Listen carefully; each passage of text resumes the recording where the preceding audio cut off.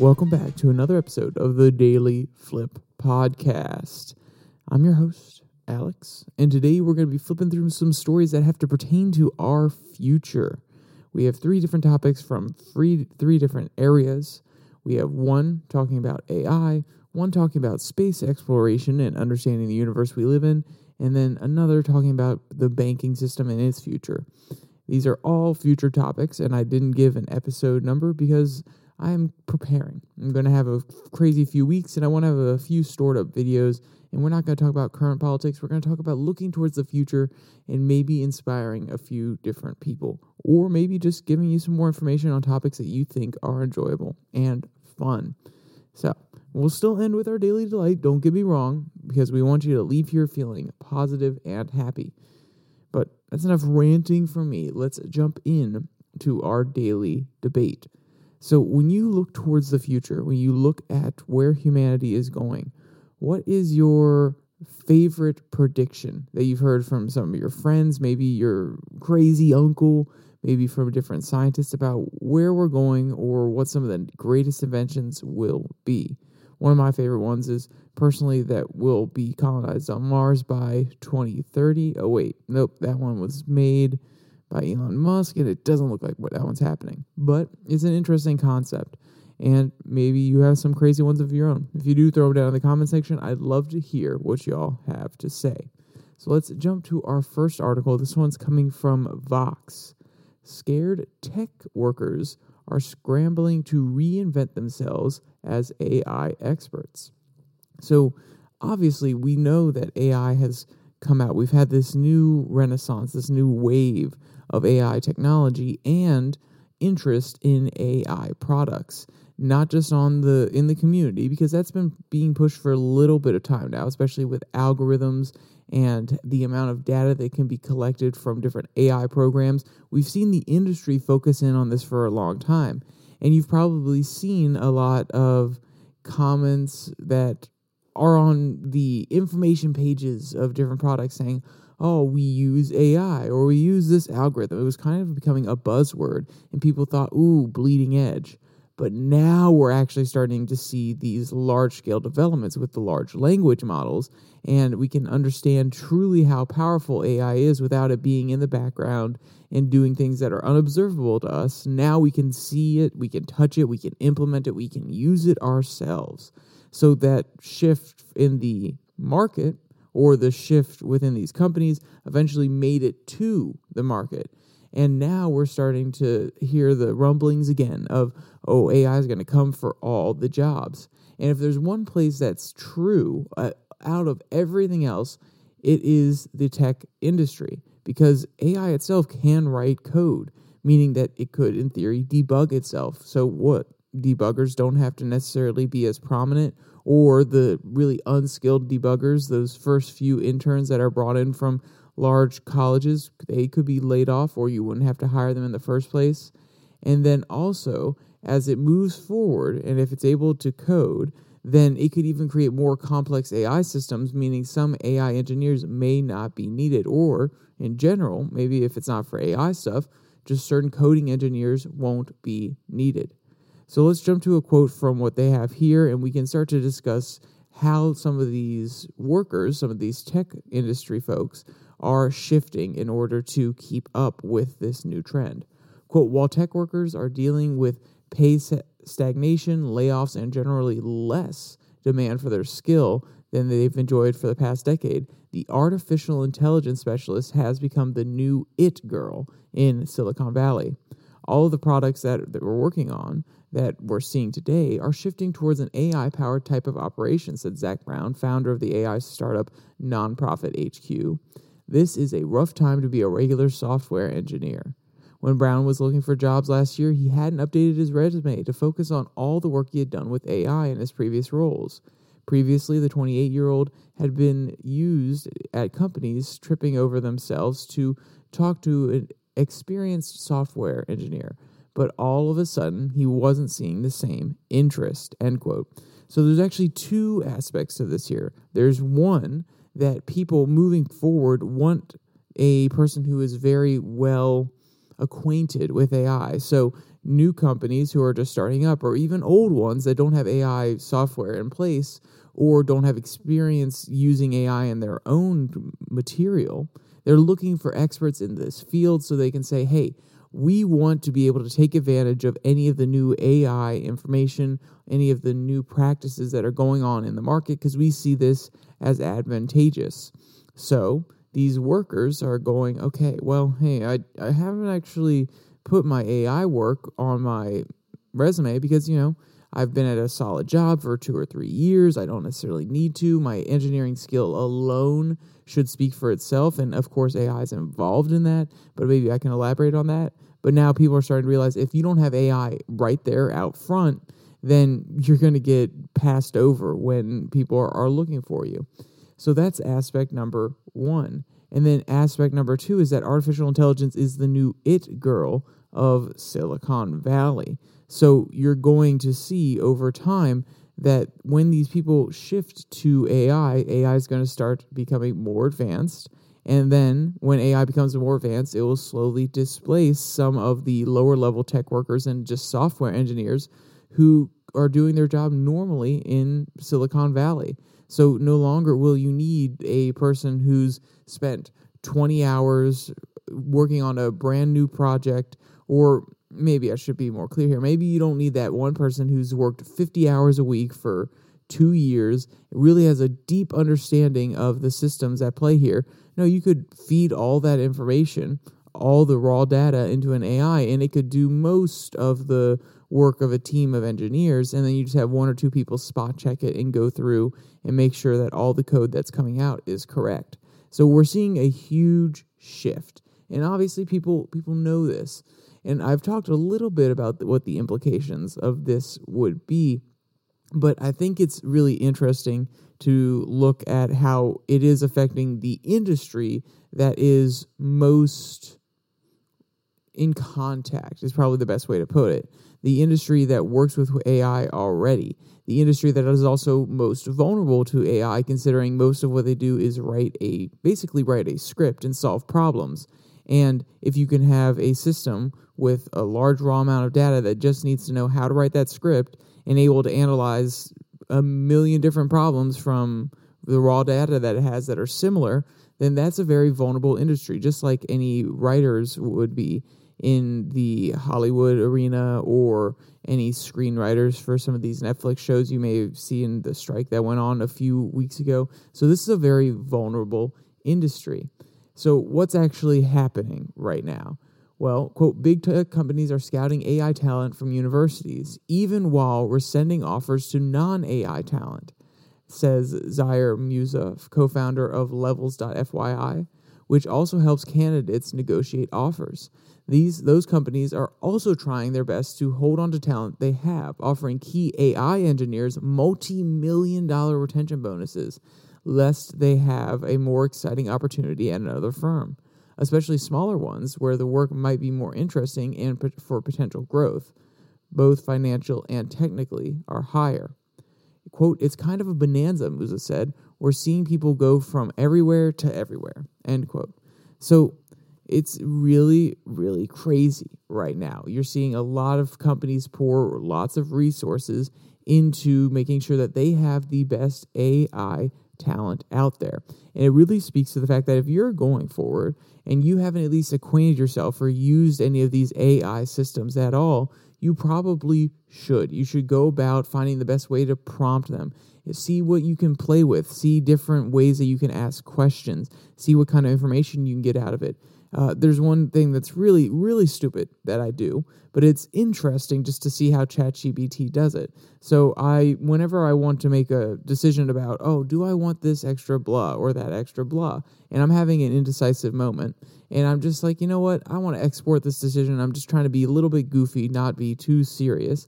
I ask ChatGPT, flip a coin 1,000 times, label heads as blank, tails as blank, and output the results. Whenever you do this, it'll probably give you 15 different answers over the 15 different times that you ask it.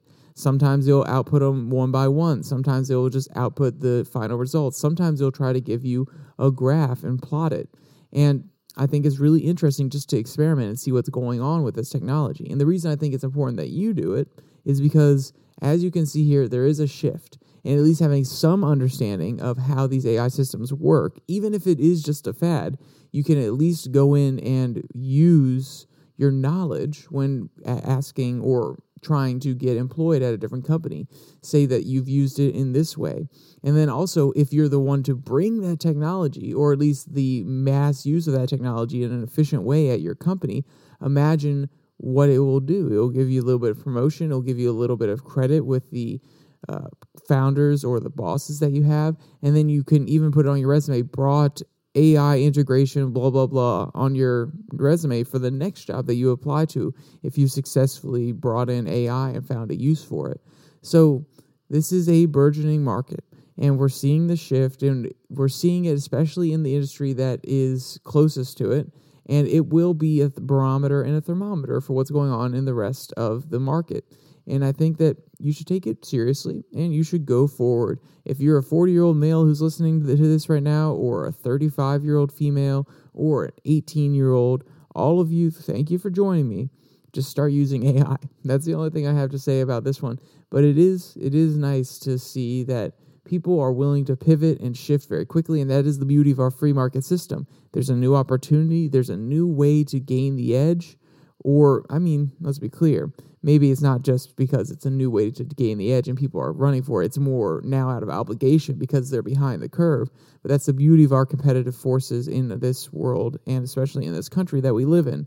If there's something that's going to aid companies and they want to see it, then people are going to respond and they're going to shift towards it. So don't be on the back end of that curve too much. You don't have to go crazy. You don't have to turn all your workflows into AI. You don't have to export all your opinion making to AI, but you can at least become familiar with the systems, because it's going to be a useful tool, and probably one we're not going to see shed or taken away for quite some time until we have another renaissance of AI or a different technology. All right, so we got through the AI topic. Now, I said that we would talk about space and banking, and I kind of want to leave the space one towards the end because that's a really positive one, and the AI one was semi-positive as well. This one is not necessarily so positive. So I want to sandwich it in the middle between two positive things so we can kind of hide the fact that it is a little bit negative. And this little negative tidbit comes from the Washington Free Beacon. Bank of Un-America. Banking giant accused of going full woke by consumer group. So yes, this may sound like some of the previous things I've done where I have an article about a very specific issue, but it's more that this article provides a interesting view of the future, or gives a glimpse of what could happen when different banking corporations or just different systems within the American world, or the United States specifically, decide that they are going to pursue certain policies and they're going to punish their customers who do not follow those same policies. Quote, a national ad campaign targeting Bank of America over its politicization business policies says the bank has gone full woke, pointing out the bank's race-based home financing and decision to cut off loans to gun manufacturers and fossil fuel industries.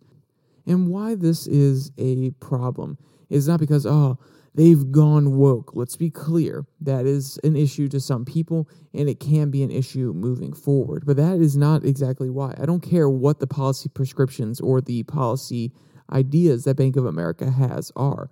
What is interesting is that they are limiting the amount of funding or the amount of loans that they're going to give to certain companies based on their policies, or they're going to prefer a certain segment of the population over another when giving loans based on that person's race, gender, identity, minority status, whatever it may be.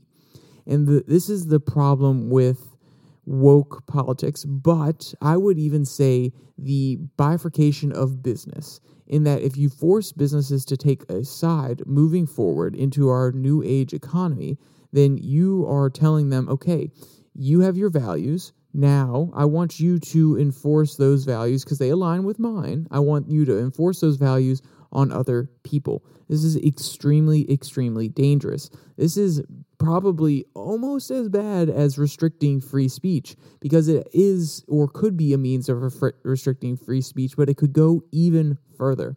Imagine that you want to protest at the March for Life, or let's say you want to protest at a pro-abortion rally, whatever it may be. And the company that you bank with says, no, we're not actually going to agree with your policies. We don't think that you should be able to do X, Y, or Z. So therefore, we're going to restrict the purchases of signs. We're going to restrict the purchases of pro-life or pro-abortion material online. If you are buying this material, you can't do it with your Bank of America card or your Chase card or your Goldman Sachs card. Imagine that is the case moving forward. Then that is directly affecting your ability to go out and give this information to other people, to read up on books that may be about certain topics. And it is well within a business's right to say, hey, we don't want to support some of these different policies. For the most part, if it's a private company, I don't think it should be involved in the business of what people can and can't do. But in theory, they could do it alone. But that only reason that they actually do it and that they're pushed to do it is twofold. One, they have activists on the board who truly want to pursue these different topics. And then also, the second one is public pressure from the outside. And with these activist groups on one side or the other, left or right, pushing companies to conform to their value systems, you're going to get companies becoming very heavy-handed in the way that they approach this. And this is extremely, extremely dangerous, especially when we're talking about banking. If you remember the trucker convoy that went through Canada and how a lot of the Canadian banks were forced to cut off the amount of money that could go to some of their customers who were part of the convoy, or how you had GoFundMe, or I can't remember the other one and I feel bad, but GoFundMe was restricting the amount of funds that were coming in from the United States trying to support these truckers who were just trying to express themselves, and they were trying to, at the end of the day, push back a government that was restricting their freedoms. So this is extremely, extremely scary stuff. Because you've also seen the possibility of the United States government implementing a centralized digital currency. And imagine what Bank of America can do with you just having their card and saying, oh no, we won't allow you to buy anything with our card at a firearms store. Imagine what happens when the U.S. government has your account and they're looking at it and saying, oh wow, he's spending a lot of extra money on donuts this week. Well, we have if we were to have a nationalized healthcare system, or even not that, if the people at the top were just really health conscious and they were to say, well, we actually want our population to be less obese, so we're going to say, you know what, Billy Bob Joe, or even a certain region of the country that may be overweight, we're going to restrict your amount of McDonald's visits to 2 times. Or what would actually be more implementable is saying you only have a budget of $20 this week going to McDonald's. Imagine what can happen with that. Not just saying, oh no, you can't use your resources at this place because we don't support it in the case of Bank of America, but saying, no, you're allowed to go somewhere, but you have a limited budget. Imagine that. You can completely control the fabric of society through banking itself. And that's why these movements are extremely scary. And that's why when Bank of America doesn't get any pushback, or at least as much pushback as it should, people should be outside their office buildings protesting. There should be absolute outrage about this. Because when there's not pushback, when there's not protest, when people aren't obviously out there saying, no, this is wrong, the government could also get the wrong impression when they implement a centralized digital currency that, there would be a little bit of outrage, but, people will get over it. No, we will not get over the fact that you will directly control what we can and cannot buy and tell us where and when we can and cannot buy it. This is why I said this article is going to be negative, because it really speaks to the authoritarian, controlling master aspect of the human side of the existence that we all share, which is if you give people an overwhelming amount of control, then they're going to probably do things that are not in your individualistic interest. And I'm not saying that it is always and always should be your individual interest over the societies or the collectives, but you should have the choice to be selfish. You should have the ability to be selfish.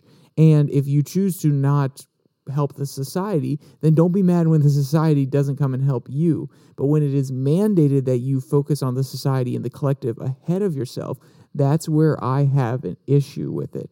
And it's extremely, extremely sad when you see these companies not getting the resistance that they definitely should. And there's one other aspect to it. So there's one other policy that they implemented on Bank of America did on their way to controlling what their customers can actually purchase.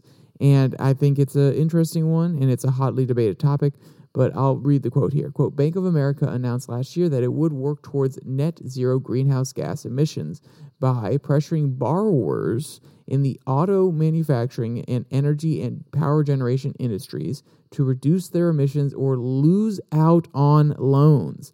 The bank said in 2018 that it would stop doing business with gun makers, manufacturers, certain firearms such as AR-15s, end quote. So the firearms we've already discussed a little bit.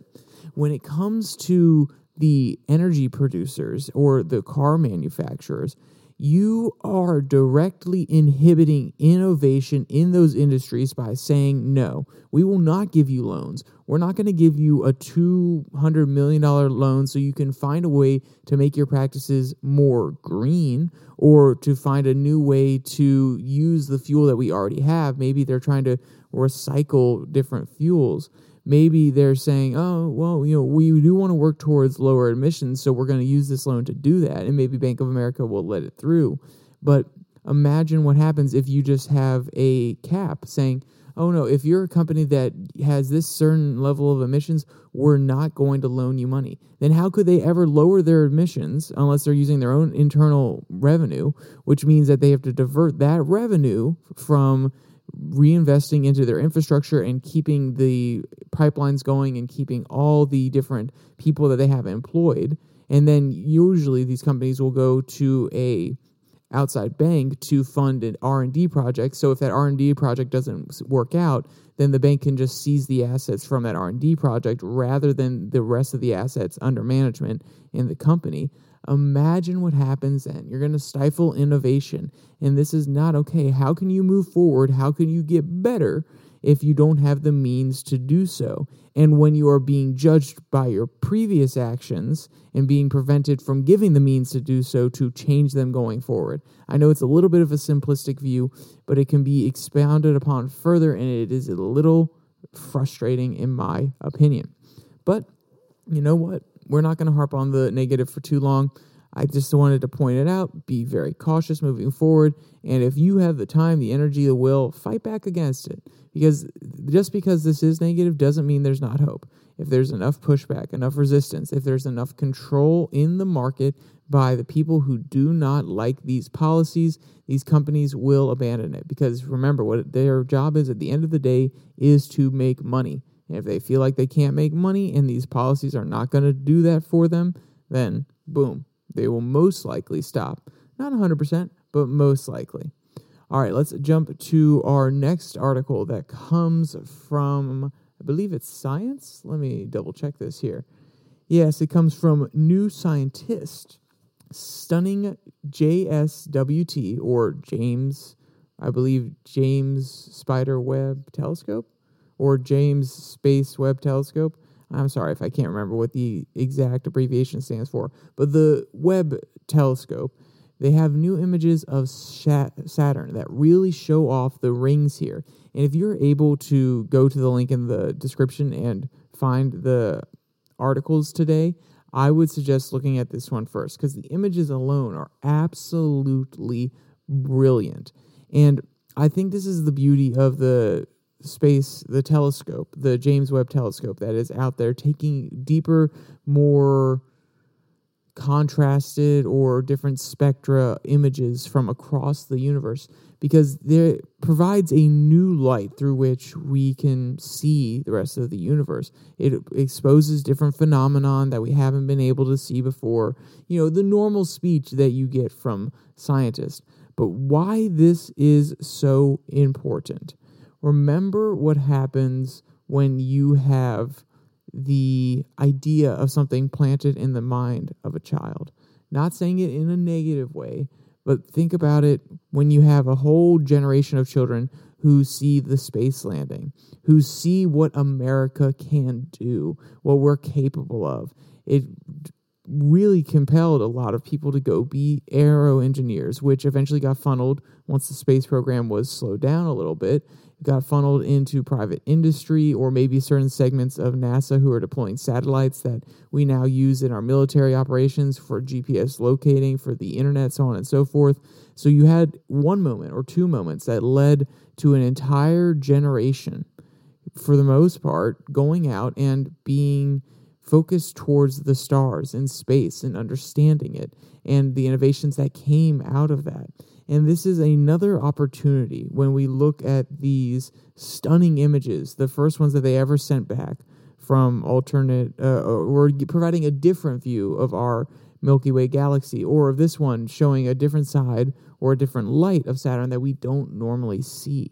It provides children who are growing up nowadays the opportunity to be amazed again. In an age where social media is dominant and a whole bunch of things are all over the internet, the kids nowadays have so many different data points coming into them at one time or another. They don't necessarily get surprised or awestruck as much anymore because, oh yeah, no. Oh, Dad, yeah, that looks cool. Thanks. That looks really cool. I'm impressed you did that. I saw someone on TikTok do that 2 years ago in India or someone in Malaysia. So we've lost a sense of awe to some degree because we're overexposed to a whole bunch of different data. But now we're getting images that we've never seen before coming out of space. And we're able to say, oh my Lord, this is unique stuff. It's going to stoke a curiosity in children again. And as we become a multi-planetary species, I'm not saying it's happening within this century, but it will 100% happen. Not only because people want to explore, they want to understand other worlds, but also I think it's pretty obvious that people overall are greedy. Not everybody is, but I would say it's underlying human nature to want more. And once we've stripped this planet, we'll go to a different planet, or simply because we want to understand more about our universe and other planets, we'll go to other planets. Or if it's simply because Jeff Bezos is going to want more dollars pumped into his stock and he's going to want to control the astro mining industry, we will start exploring these outer regions one way or another. So these images are really thought-provoking and provide a certain level of curiosity to young individuals who will be a part of that future movement. And I think that's absolutely beautiful. So I'll explain why the image looks like it does, and then we'll move on to our daily delight. Quote, Saturn has been captured by the James Webb Space Telescope. Well, okay, yeah, so it's James Webb Space Telescope. But, okay, so they put it backwards in the title. They put JSWT. That's why I was getting confused. Wow, I'm really daft. I should have been able to figure that out. I'm stupid. So Saturn was captured by the James Webb Space Telescope as a ghostly sphere with rings shining brighter than ever before. 3 of its moons, Dione, Thetis, and Euclides, are also visible. Quote, it's not a familiar view of Saturn by any stretch of the imagination, says Lee Fletcher at the University of Lancaster, UK. Quote, in the atmosphere, you don't see the stripes that are so characteristic of Saturn at deeper levels. And that's because this particular wavelength that was chosen is a wavelength where the methane gas in Saturn's atmosphere absorbs almost all the sunlight that's falling upon it. So it looks really dark. And the thing is, because it looks so dark, the rings, they just pop. They look so vibrant. And let's be clear, it's not just because there's a contrast between them and the planet. It's also probably because of the wavelength they're using and the different chemical makeup of the rings. But it's so brilliant. It really does look like a halo just sitting on top of Saturn. And I think it's beautiful. And maybe it's because I think it's beautiful that I'm a little bit biased saying that it's going to inspire the whole next generation of explorers. But I think there's something here that when people look at it, they'll be awestruck, especially when you have a certain conception of what Saturn looks like. And you see this, it's going to be beautiful stuff. And I hope a lot of beautiful, kind, loving people who want humanity to thrive see this and they take on aerospace engineering or just space engineering in general. There may be whole new fields that I don't understand. General space dynamics, who knows? There could be whole new fields coming up here in the future. But that's the beautiful thing about the future focus. We just want to point out things that are going to lead us in different directions and analyze them a little bit. So, with all the future focus stuff out of the way, let's go to our normal daily delight. I know I hit you with some positive, negative, and then positive, but we're going to end you with one big positive. This one comes from Newsweek. Watch Husky's adorable reaction to favorite human coming home. I cried. An adorable husky reaction to her favorite human returning home is a delight on the internet. Rescue dog Stella 4 is so happy when her mom comes home that she wiggles her bum, throws her paws in the air, and bounces up and down upon arrival. It really does look like it's your friend when you come in from going out for maybe a few hours and they've been partying a little bit, and they're like, "Hey, Johnny!" And, you could probably picture what I'm saying here, where they throw their hands up in the sky. That's what the still photos really do look like of this dog. Quote, "She is typically very excited when I come home," Stella's owner, Kristen, told Newsweek. "I'm her favorite human. Just don't let her dad know," end quote. And trust me, Kristen, we don't get too many crazy views on this one. We don't need to get too many crazy views. The people that want to learn stuff come here, but, we're not going to spread the rumor to your dad or her dad, to be honest. It's okay. We got you. We'll keep it secret. Nobody tweet at anybody. Nobody say anything. But if you do want to find this cute photo or video or any of the other articles that I mentioned today, especially if you want to see those Saturn photos, there will be a link below that like and subscribe button to all of the articles. Also down there, you can find the link to the podcast on Spotify, Pocket Cast, Google Podcasts, Podvine, as well as the Twitter handle at Your Daily Flip. And though I don't necessarily know when this podcast is going out, because like I said, I'm kind of banking them for the future because things are getting a little bit crazy, I should still be putting out Twitter tirades every Tuesday and Thursday. And you can go over there, not scripted content, don't have quotes and all this, just kind of off the top rant about what's going on or even past topics and just kind of more free flowing. And it's Twitter exclusive, so it's a little bit shorter, maybe like 10 minutes. With all that said, there's only one more thing to say. Stay safe. Don't die.